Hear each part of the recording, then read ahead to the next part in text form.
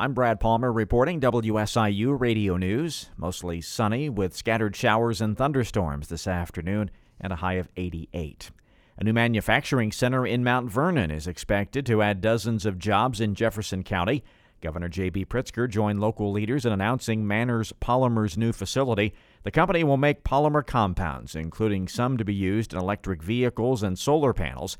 The $54 million facility will be powered by a 15-acre solar field.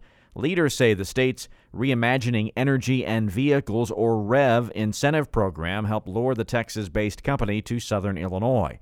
Production is expected to begin by the fall of 2025, and when it hits full stride, company leaders expect a capacity of 100 million pounds of PVC, helping to shore up Manner Polymer's supply chain.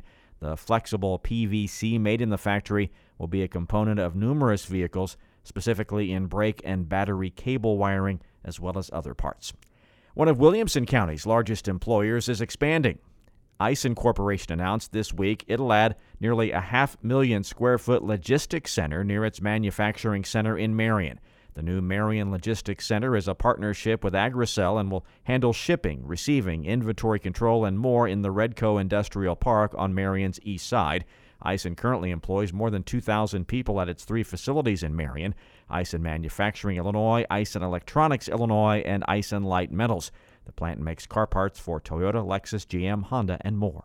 I'm Brad Palmer.